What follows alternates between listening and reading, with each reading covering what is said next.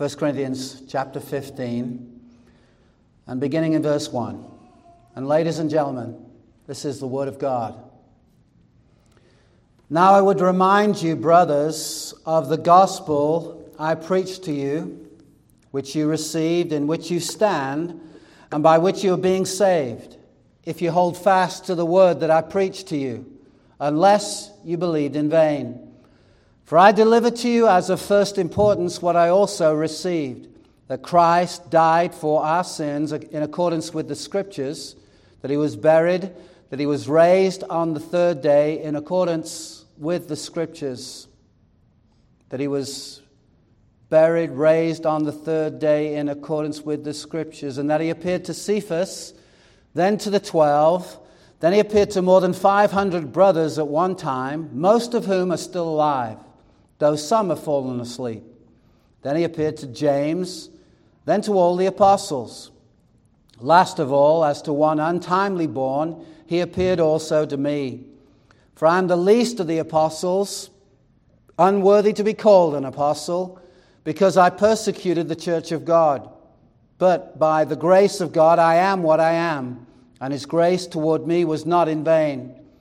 On the contrary, I worked harder than any of them, though it was not I, but the grace of God that is with me. Whether then it was I or they, so we preached, and so you believed. Now, if Christ is proclaimed as raised from the dead, how can some of you say that there is no resurrection of the dead? But if there is no resurrection of the dead, then not even Christ has been raised. And if Christ has not been raised, then our preaching is vain and your faith is in vain. We are even found to be misrepresenting God because we testified about God that he raised Christ, whom he did not raise, if it is true that the dead are not raised. For if the dead are not raised, not even Christ has been raised. And if Christ has not been raised, your faith is futile, and you are still in your sins. Then those who have fallen asleep in Christ have perished. If in Christ we have hope in this life only, we are of all people most to be pitied.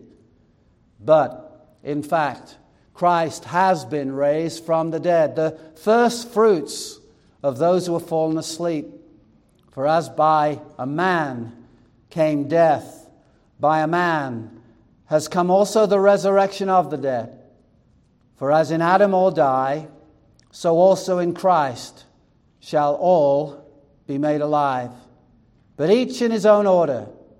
Christ, the first fruits, then at his coming those who belong to Christ. Let's pray together. Lord, as we have read your word, we now ask for the illumination of the Holy Spirit that we might understand and apply it. We ask that you'd be glorified in this. In Jesus' name, amen. You may be seated. A prominent theologian of the 20th century once made the statement that the most vital concept to grasp of the entire New Testament is conveyed by the single original Greek word, huper. It means on behalf of. It means in the place of, or for the sake of. It's actually found in our text. If we go back to the opening few verses, we find it in verse 3.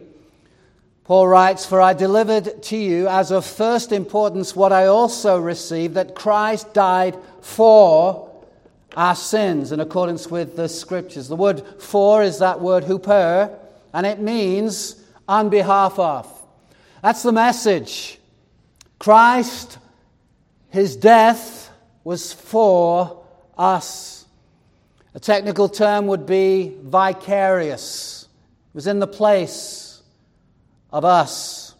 Another word would be substitutionary. We understand the word substitute. It's used even in sports, where people on the bench are the subs, the substitutes, and when people are on the field and they are no longer wanted by the coach to be on the field, off they come, and in their place a substitute emerges. Substitution, vicarious, a death that was for us. To speak of Christ dying for us, we must understand this. What did he die for? And specifically, we're told Christ died for our sins. We then must understand what sin is.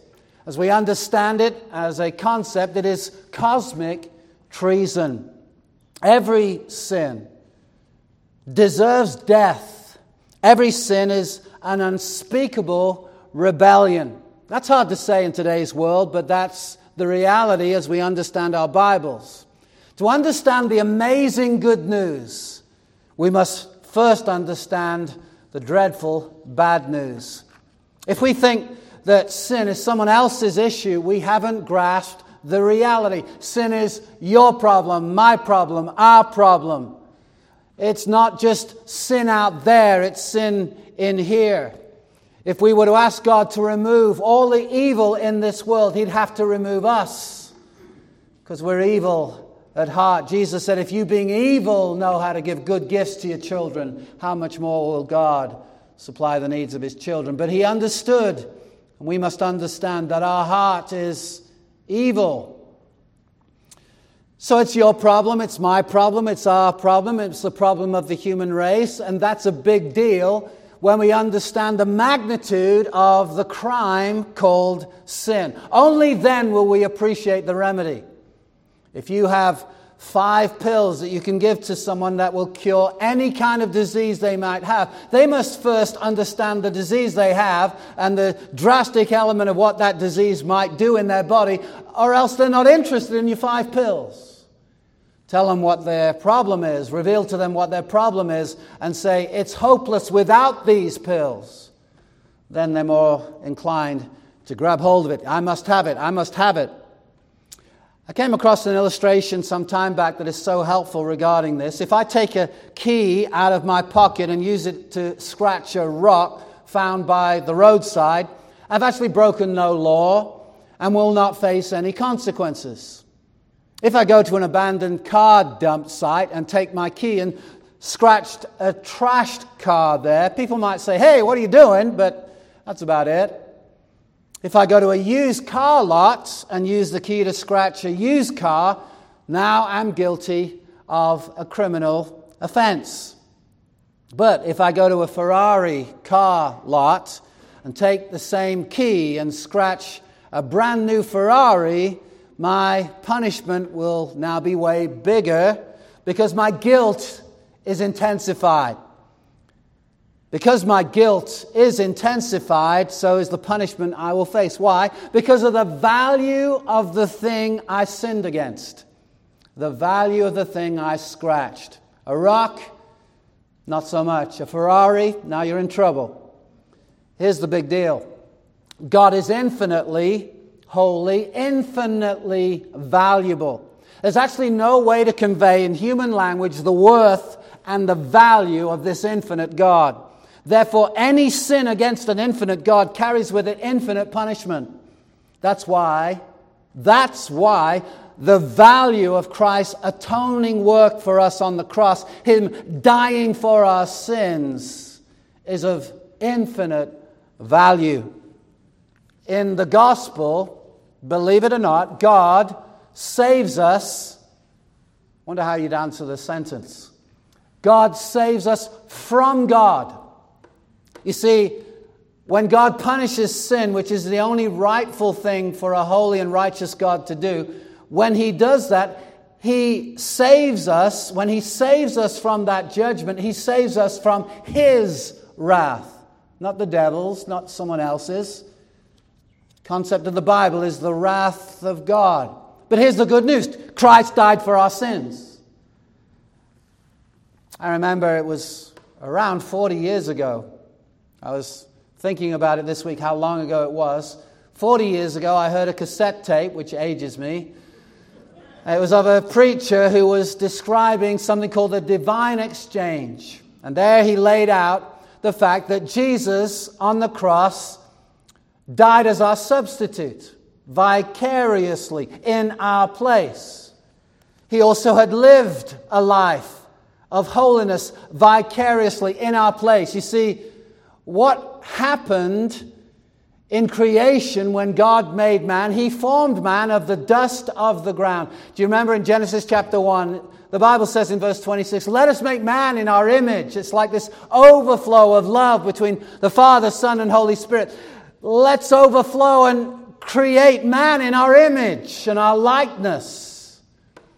What an amazing relationship there was between Father, Son, and Holy Spirit. Pure, holy, undefiled, fathomless.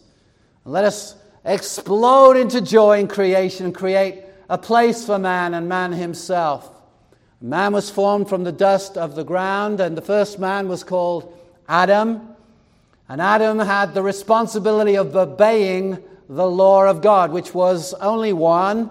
You can eat any fruit of any tree in the garden, but there's one you shall not eat, and the day you eat of it, you shall surely die. The fruit that was forbidden. And of course we know the story. He with Eve ate and plunged not only himself but all who would come after him into utter ruin. Death came as a result. And we know this, don't we? We can watch the nature programs, and my wife and I enjoy watching nature programs, whether they are describing the view on land or even the view in the sea. And there is this wonderful animal just rejoicing, tripping around, dancing around, and suddenly you see it get eaten. And you think, what? And what? And then they just go on to the next scene. And we understand that this world is not a perfect place. There are things that are wonderful, and there are things that are tragic, and things that are just hard to get over. We live in a very fallen world, and the Bible tells us why. Man sinned. Some people think that the reaction of God to that sin was an overreaction, but such as to demonstrate, should you think that, should people think that you've not understood the severity of sin. And I've tried to describe the awesomeness of sin to reveal the awesomeness of what God did for sinners. Here's what we understand, and what I understood in that cassette tape message. The punishment due to us came upon Christ, that the good due to Christ might be made available to us. He was punished so that we could be forgiven. Jesus lived the only righteous life ever lived, fulfilling all the demands of God's law. Never did God ever say, well, you shouldn't have done that, my son. No, whenever there was a question, God bellowed out, this is my beloved Son in whom I'm well pleased. He lived a righteous life. I couldn't ask friends of mine to come and ask them this question, which of you convicts me of sin? Because all of them would say, I can.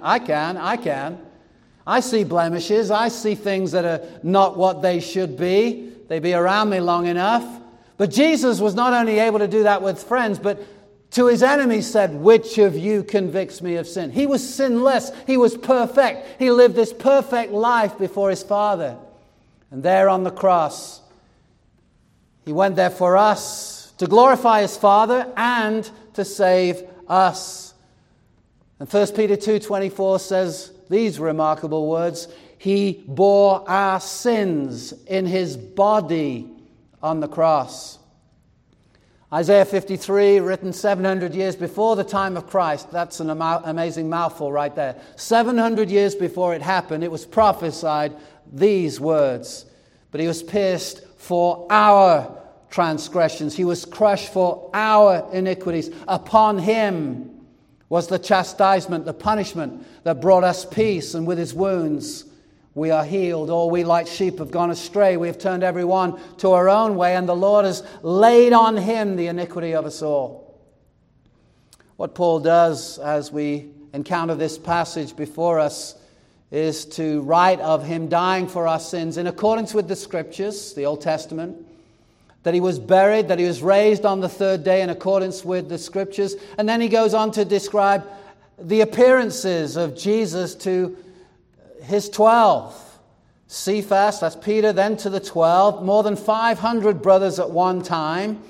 And so he stresses the burial of Christ, and the burial, what's that? What's the significance of that? Well, you bury dead people normally, and it was a demonstration of the fact that he had actually died.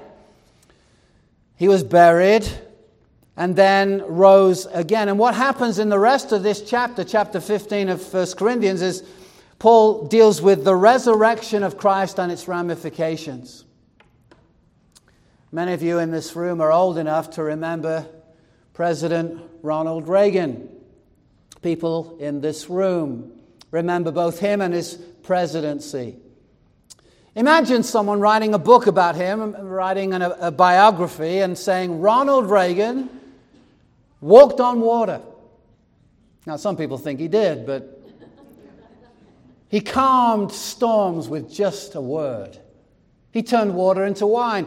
I remember when 5,000 men, plus women and children, were fed miraculously. When Ronald Reagan divided up the bread,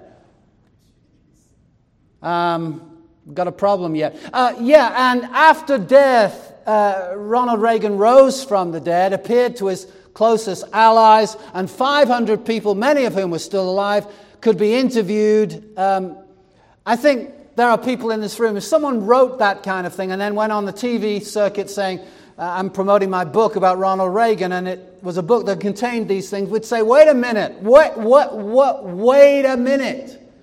Ronald Reagan didn't do any of those things. Do you know that's what's in view here? It's about 25 years after the death of Christ that Paul is writing these words, and the Gospels were written between about 30 and 40 years after the death of Christ. That's about the length of time between Ronald Reagan and us in our day. And there would be people around saying, you're saying, gospel writers, that Jesus turned water into wine and walked on water and healed the sick and raised the dead. Sorry, but none of that happened. But to prove it was true, Paul could appeal to 500 that many of them are still alive, who had witnessed the things of Jesus, and said basically by that statement, go ask them, they're still alive. Do some interviews if you need to. But you know this was true. There was no wait a minute. There was no pouring out of, that's not true. You see, if you're going to start a religion and what your basic premise is false, and Jesus died in Jerusalem and never rose from the dead, you would not start that religion in Jerusalem. You'd go to Seattle, Washington. You'd go far, far away. You'd say, no, there's people that I need to start this thing where people don't know anything. On the day of Pentecost, Peter could stand up in Acts 2 and said, you crucified him and you know God raised him from the dead. That's in Jerusalem, folks. The place where Jesus died. There was no wait a minute moment. That's what Paul does here.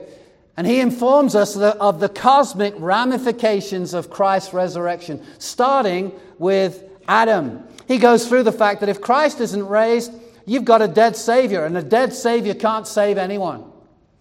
But he goes on, and that's where we normally go, especially on Resurrection Sunday. We talk about the fact that Christ was raised from the dead. He's alive. What a Savior. He died in our place. He was buried in our place. He rose in our place. And He's now seated at the place of all authority. And anyone who believes in Him, anyone who repents and believes this gospel is saved. What a message. What a gospel. But where Paul goes after these opening 20 verses or so is to an unusual place. He goes back to the beginning. And he goes back to Adam. In Romans chapter 5, he does the same and says that Adam's sin affected not only Adam, but all the human race. And Christ's work, His life and His death for us, if we receive it, has ramifications. We're saved by what He did for us in our place. Look at verse 21. For as by a man, that's Adam, came death, by a man has also come the resurrection of the dead. For as in Adam all die, so also in Christ shall all be made alive, all those who are in Christ. But each in his own order, Christ, notice this phrase, the first fruits, the first fruits. Then at His coming, those who belong to Christ. So what Paul does is he goes back to Adam and he says, just as Adam and his sin had consequences for the whole human race, and if you're born in just a natural way, you are born in the likeness of Adam. He is your head spiritually. And the consequence of that is that you are dead spiritually. You are not alive towards God. All those in Adam are born DOA, dead on arrival. And that's why we need life, new life, spiritual life. The Bible calls it being born again, born from above, having a second birth where our heart becomes alive to God, to Him and the things of God. Has that happened to you? Have you come alive spiritually? Are you understanding that you want Christ? Without that operation in the heart, you will want perhaps religion, maybe not. But what you won't want is Christ. God has to give you a heart. I trust as you hear of the treasure and worth of Christ today, that God will change your heart and give you a new one, if that's the heart condition. But what Paul then does is goes through the ramifications cosmically of what Jesus' death has done, not only for Christians who believe, but for the entire human race. And it relates to a theme called the resurrection of the body. I believe in the resurrection of the body. See, Christianity at this point is in total contrast with other religions. The Greeks, for example, have the idea, as they did in history, that matter, anything you can see, is evil. And that which is spiritual, and only spiritual, is good. Matter is evil. Spiritual things, that's what is good. And so they think the great quest of the soul is to leave the physical body, to not be intimidated or affected at all by the physical body, but get out of your body and have an experience. Or else be free from the clutches and the prison of what your physical body is. That's the exact opposite of what we find in our Bible. The Bible has much to say about the physical body. And here's the moment that you've been waiting for when you start reading your Bible. The Word became flesh and dwelt amongst us. God became a man. God took the form of a man, a real man. He was a real man. He was truly God and truly man. What a miracle. Here it is. God made man in His image. Man, the violator of God, committed cosmic treason, but God's love still pervaded. And He sent His Son into the world, the second person of the Trinity, to become a man. The Word became flesh and dwelt among us. We beheld His glory. Colossians chapter 2 verse 9 says, Christ is the fullness of deity in bodily form. The Greeks couldn't accept this, and so they had the idea, in fact it was something that became something called Gnosticism. And that's the idea that Jesus, though He came, He didn't come in the flesh. 1 John is all about that. Who's the spirit of Antichrist? He who denies that Jesus has come in the flesh. Their idea was He only seemed to be human because He wouldn't become human, because it would be evil for God to take a physical body. There was nothing in the Bible that presented that view. It's their Greek way of thinking that made them think Jesus only appeared to be human. But the message of the Bible is no, He actually became a man in all that means, all it designates. It was unthinkable for deity to take the form of a human body. He could only appear to be flesh. If Jesus was walking on the beach and you were walking with Him, there'd only be one set of footprints, yours, because He wasn't really a man. That was the idea. It's a heresy, but that was the idea all around the early Christians. But the Word became flesh. But I want to go further today because our text goes further. And I want to talk about this resurrection of the body. Jesus Christ rose bodily from the dead. He walked, He talked, He ate. And he taught. In fact, let's go to the book of Acts. Acts chapter 1, back to the left, past Romans to the book of Acts in the New Testament. Luke is the writer, as he is for the Gospel of Luke. He wrote the book of Acts. And how he starts is in this way. In the first book, O Theophilus, I have dealt with all that Jesus began to do and teach. I love that because Luke is writing after the resurrection of Jesus and said, my first gospel, the first thing I wrote, the first book was about all that Jesus began to do and teach. What's the implication? He's still doing, he's still teaching. Until the day when he was taken up after he had given commands through the Holy Spirit to the apostles whom he had chosen, he presented himself alive to them after his suffering by many proofs, appearing to them during 40 days and speaking about the kingdom of God. So he sat around with people after his resurrection and taught. He ate with them. He walked with them. And Jesus is alive and Jesus is still doing. Now, back to 1 Corinthians chapter 15, he had appeared to Paul. He mentions that in the early verses. Paul outlines that in Acts chapter 9, Acts chapter 26. He revealed himself to Paul, Paul being a persecutor of the church. And Jesus knocked him off his high horse, revealed himself.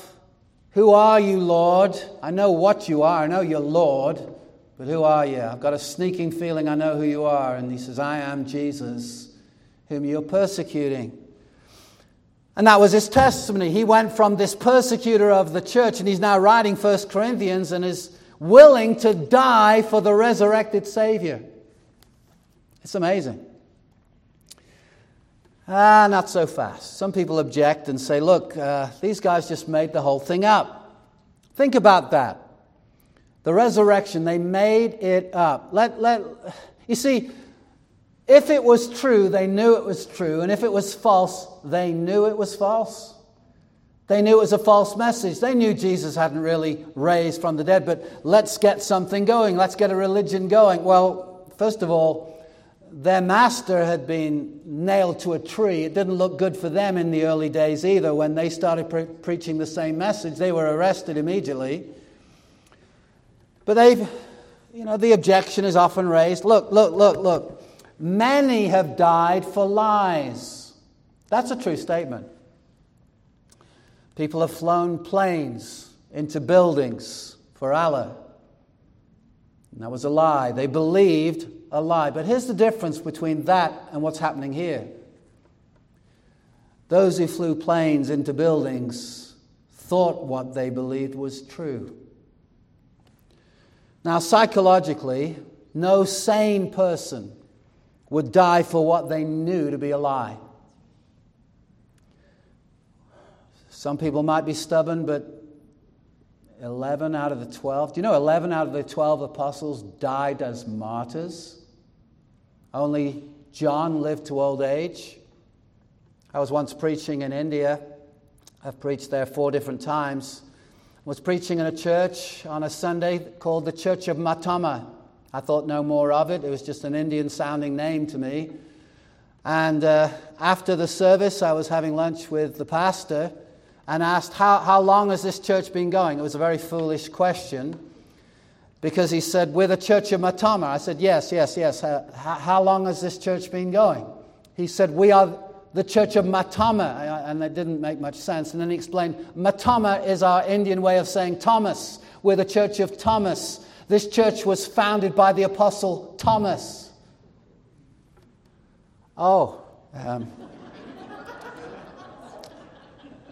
As you study church history, tradition is that Thomas, the one who said, unless I see, unless I feel, I will not believe. Do you know what? He died as a martyr for the resurrected Savior. That's the end of the story. We read the beginning of the story in the Gospels. Yeah, he wasn't that great right there, but he ended up great. And he started churches in India and died for the faith he once questioned. You see, at any point, these apostles could say, look, you've got a sword over me. All they have to do is say, okay, we made it up. Can I live? None of them did it. Because they knew it was true. They knew it was true. Paul was a persecutor of the church and was willing to be flogged, many times, because Christ, it did indeed appear to him. What a radical change.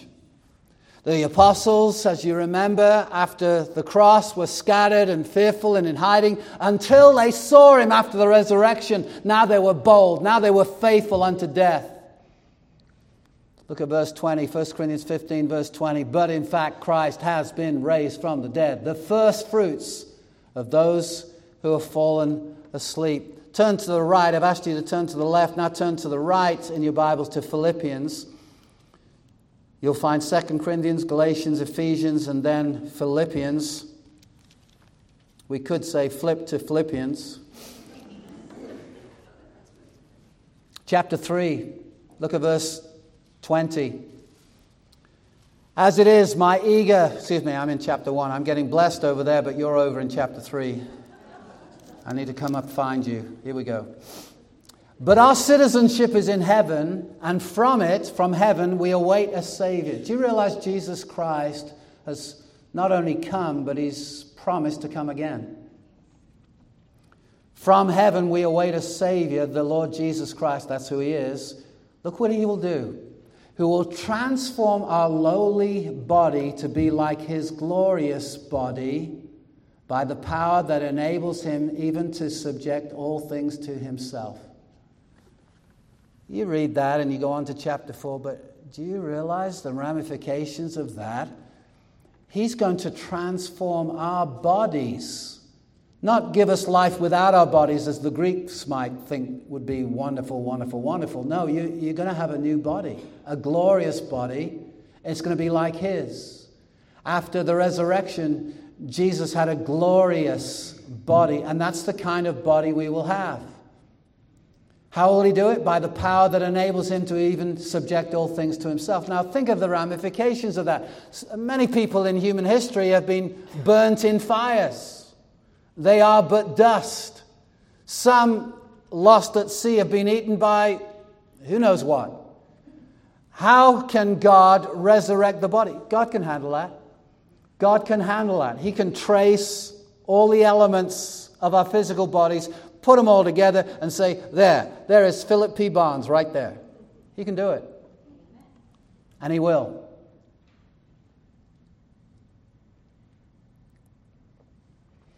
On to verse 35. Someone will ask, how are the dead raised? With what kind of body do they come? You foolish person. What you sow does not come to life unless it dies. And what you sow is not the body that is to be, but a bare kernel, perhaps of wheat or of some other grain. So it goes on. Regarding this, William Buckenstein writes this: for a seed to become a new plant, it must not remain as a seed. It must decay and undergo a change in its attributes. In the same way, for a human body to become something new, it must not remain as it is. In the ordinary case, the body must die. It must be planted in the ground and decay.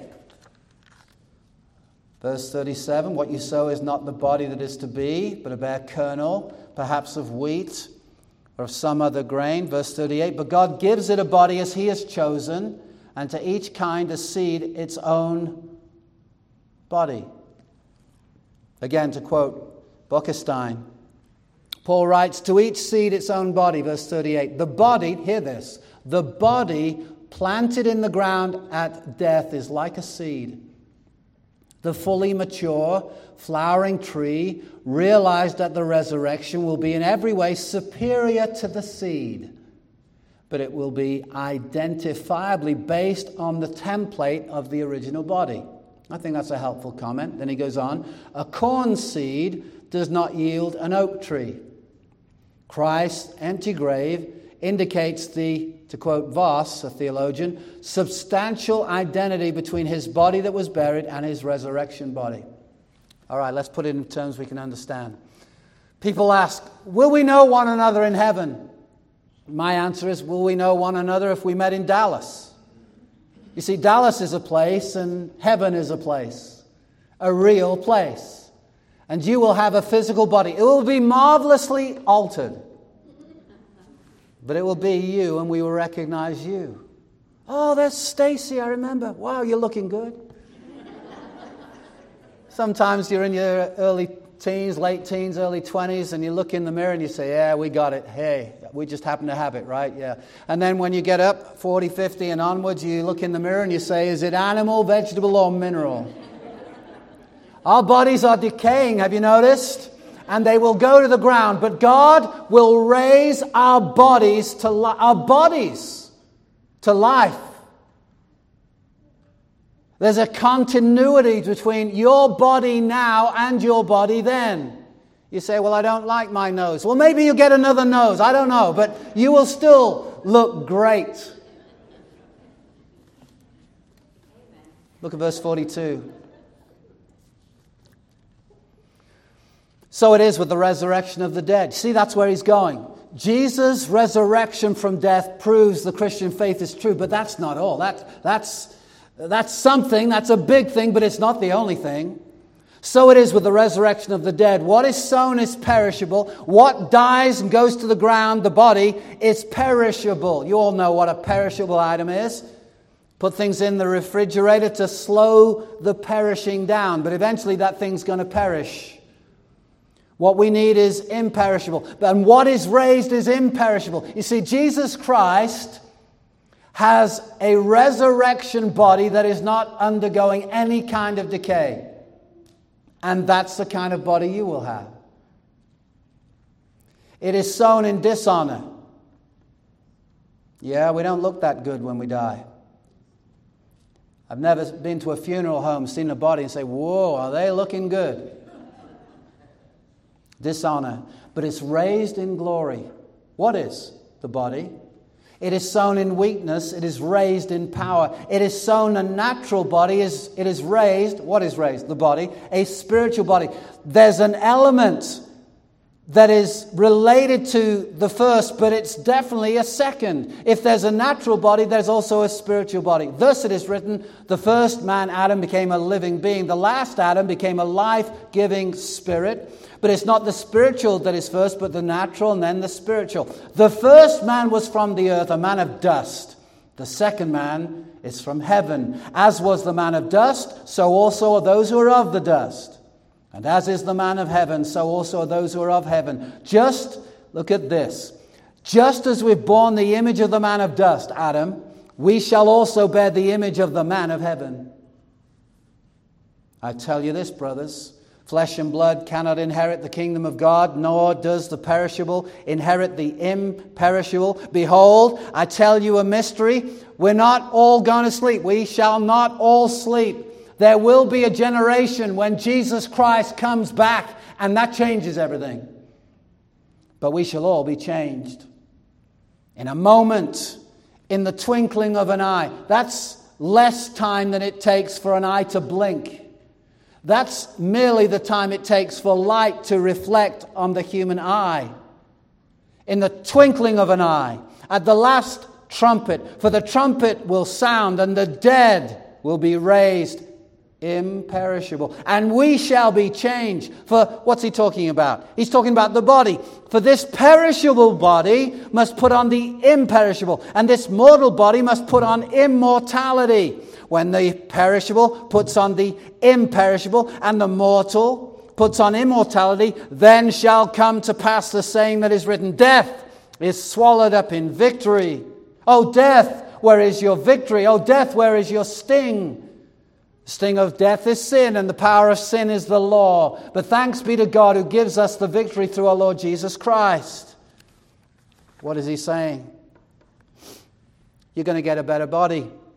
One that lasts, imperishable. There's going to be no more corruption, no more decay, no more disappointment looking in the mirror. We shall be changed. What a difference. You see, the Christian message in Christ and his resurrection is this changes everything. It doesn't just change Christians, it changes the cosmos. you're going to have a fully embodied life in the eternal state. You're going to have it with your body. Your soul and your body will be one, united. Here's a quote. God's promise of eternal fellowship is made to humans, not merely to souls.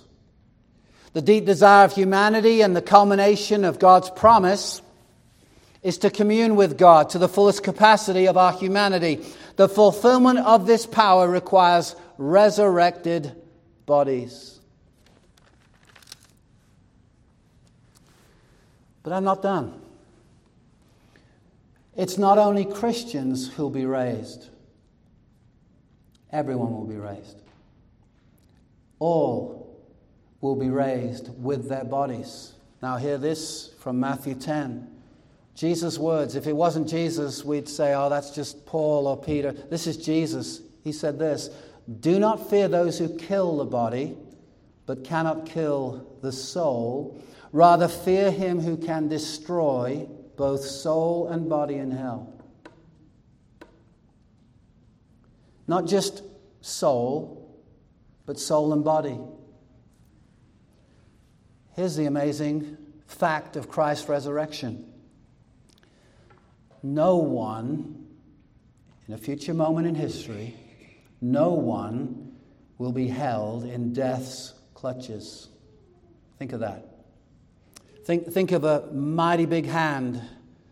The owner of the hand is given a personal name, death, and all are held in its grip.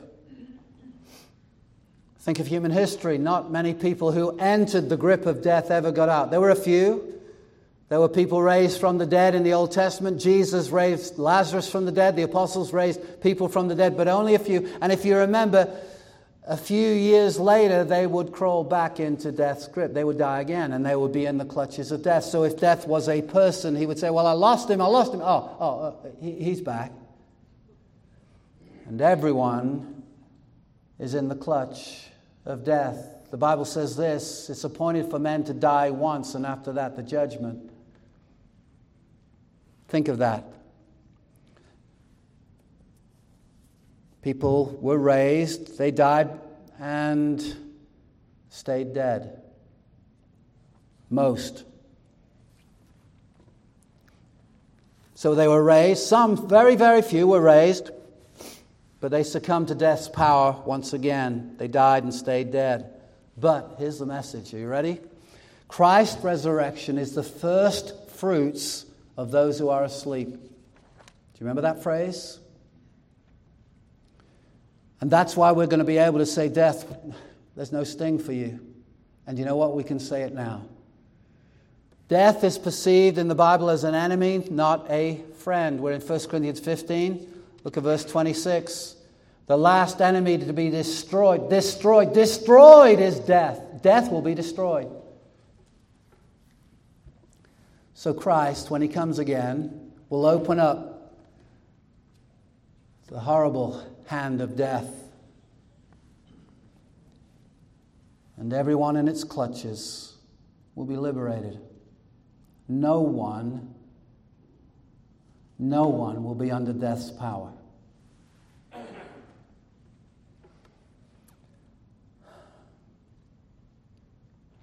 Jesus conquered death, but not just for himself. He did it for us, Christians. He also did it for all humanity. You see, the Lord Jesus Christ is the Creator. And we mess things up, and he put everything back and will put everything back forever in its rightful place. And he will undo the fall, all the ramifications of the curse. Death will be destroyed. He conquered as the first fruits.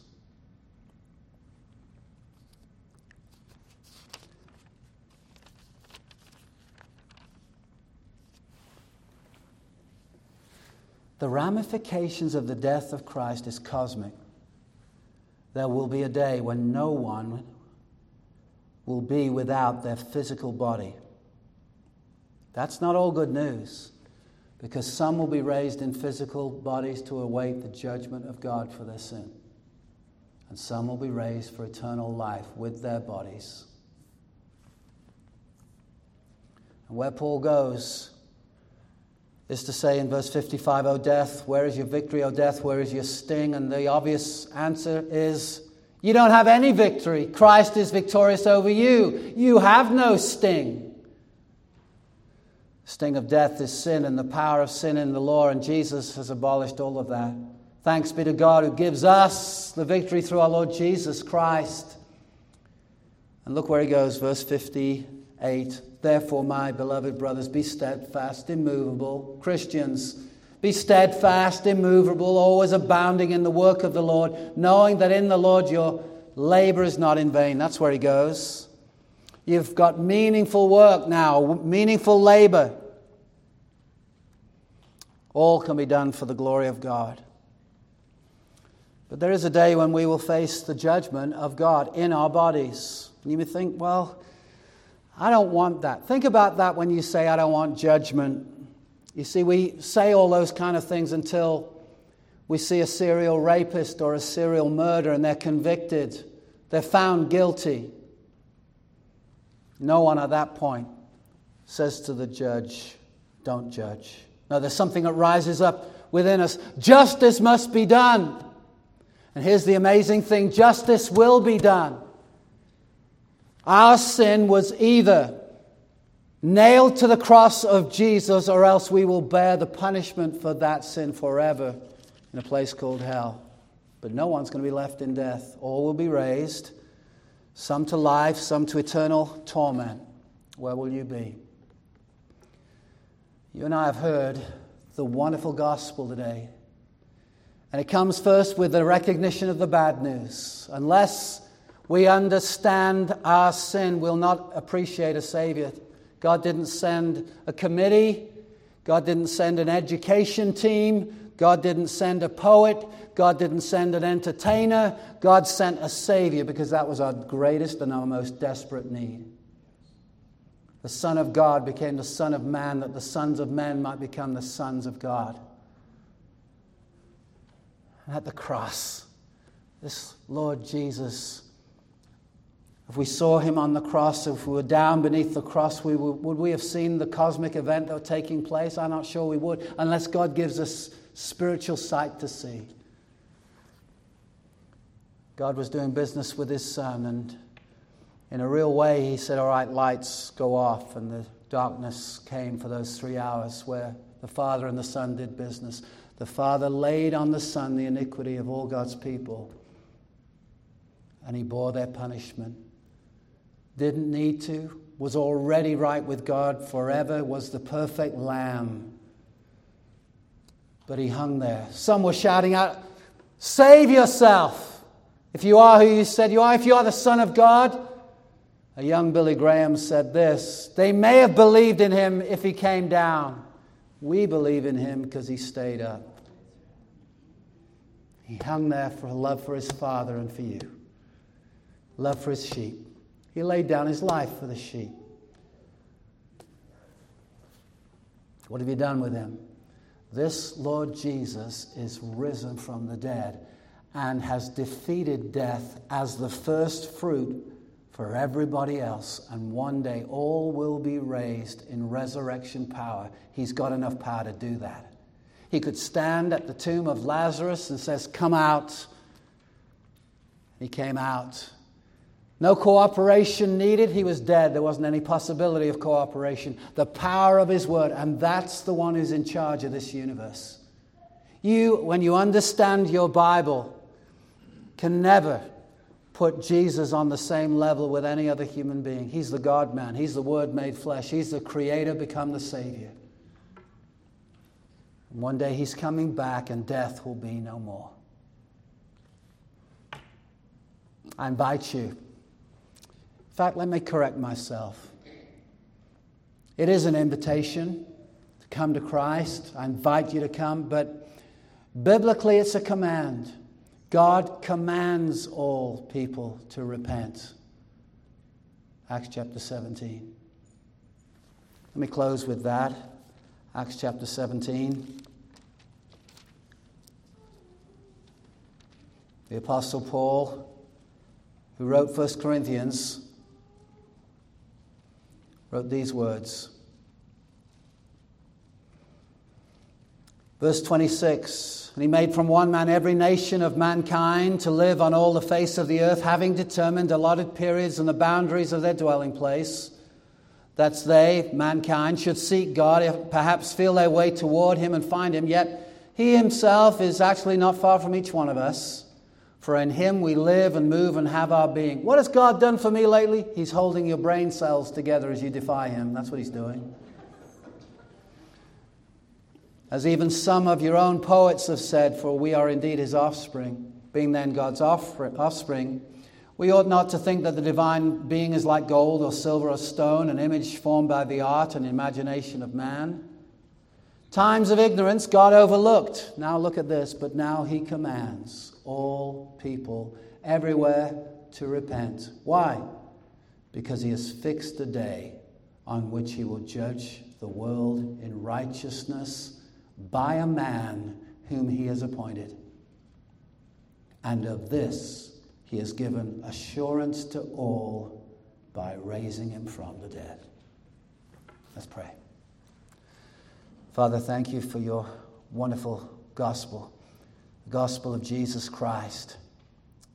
As we've heard it today, may it be that those under the sound of my voice would know you in truth and repent and believe the good news. Come under the canopy of the Savior. Say, I'm a sinner. I need you. I repent. I've turned away from all I know to be wrong, and I turn to you. I believe in you. My trust is in you. My trust is in you alone, that they may be saved. For as in Adam all die, so in Christ shall all be made alive. We ask this in Jesus' name. Amen.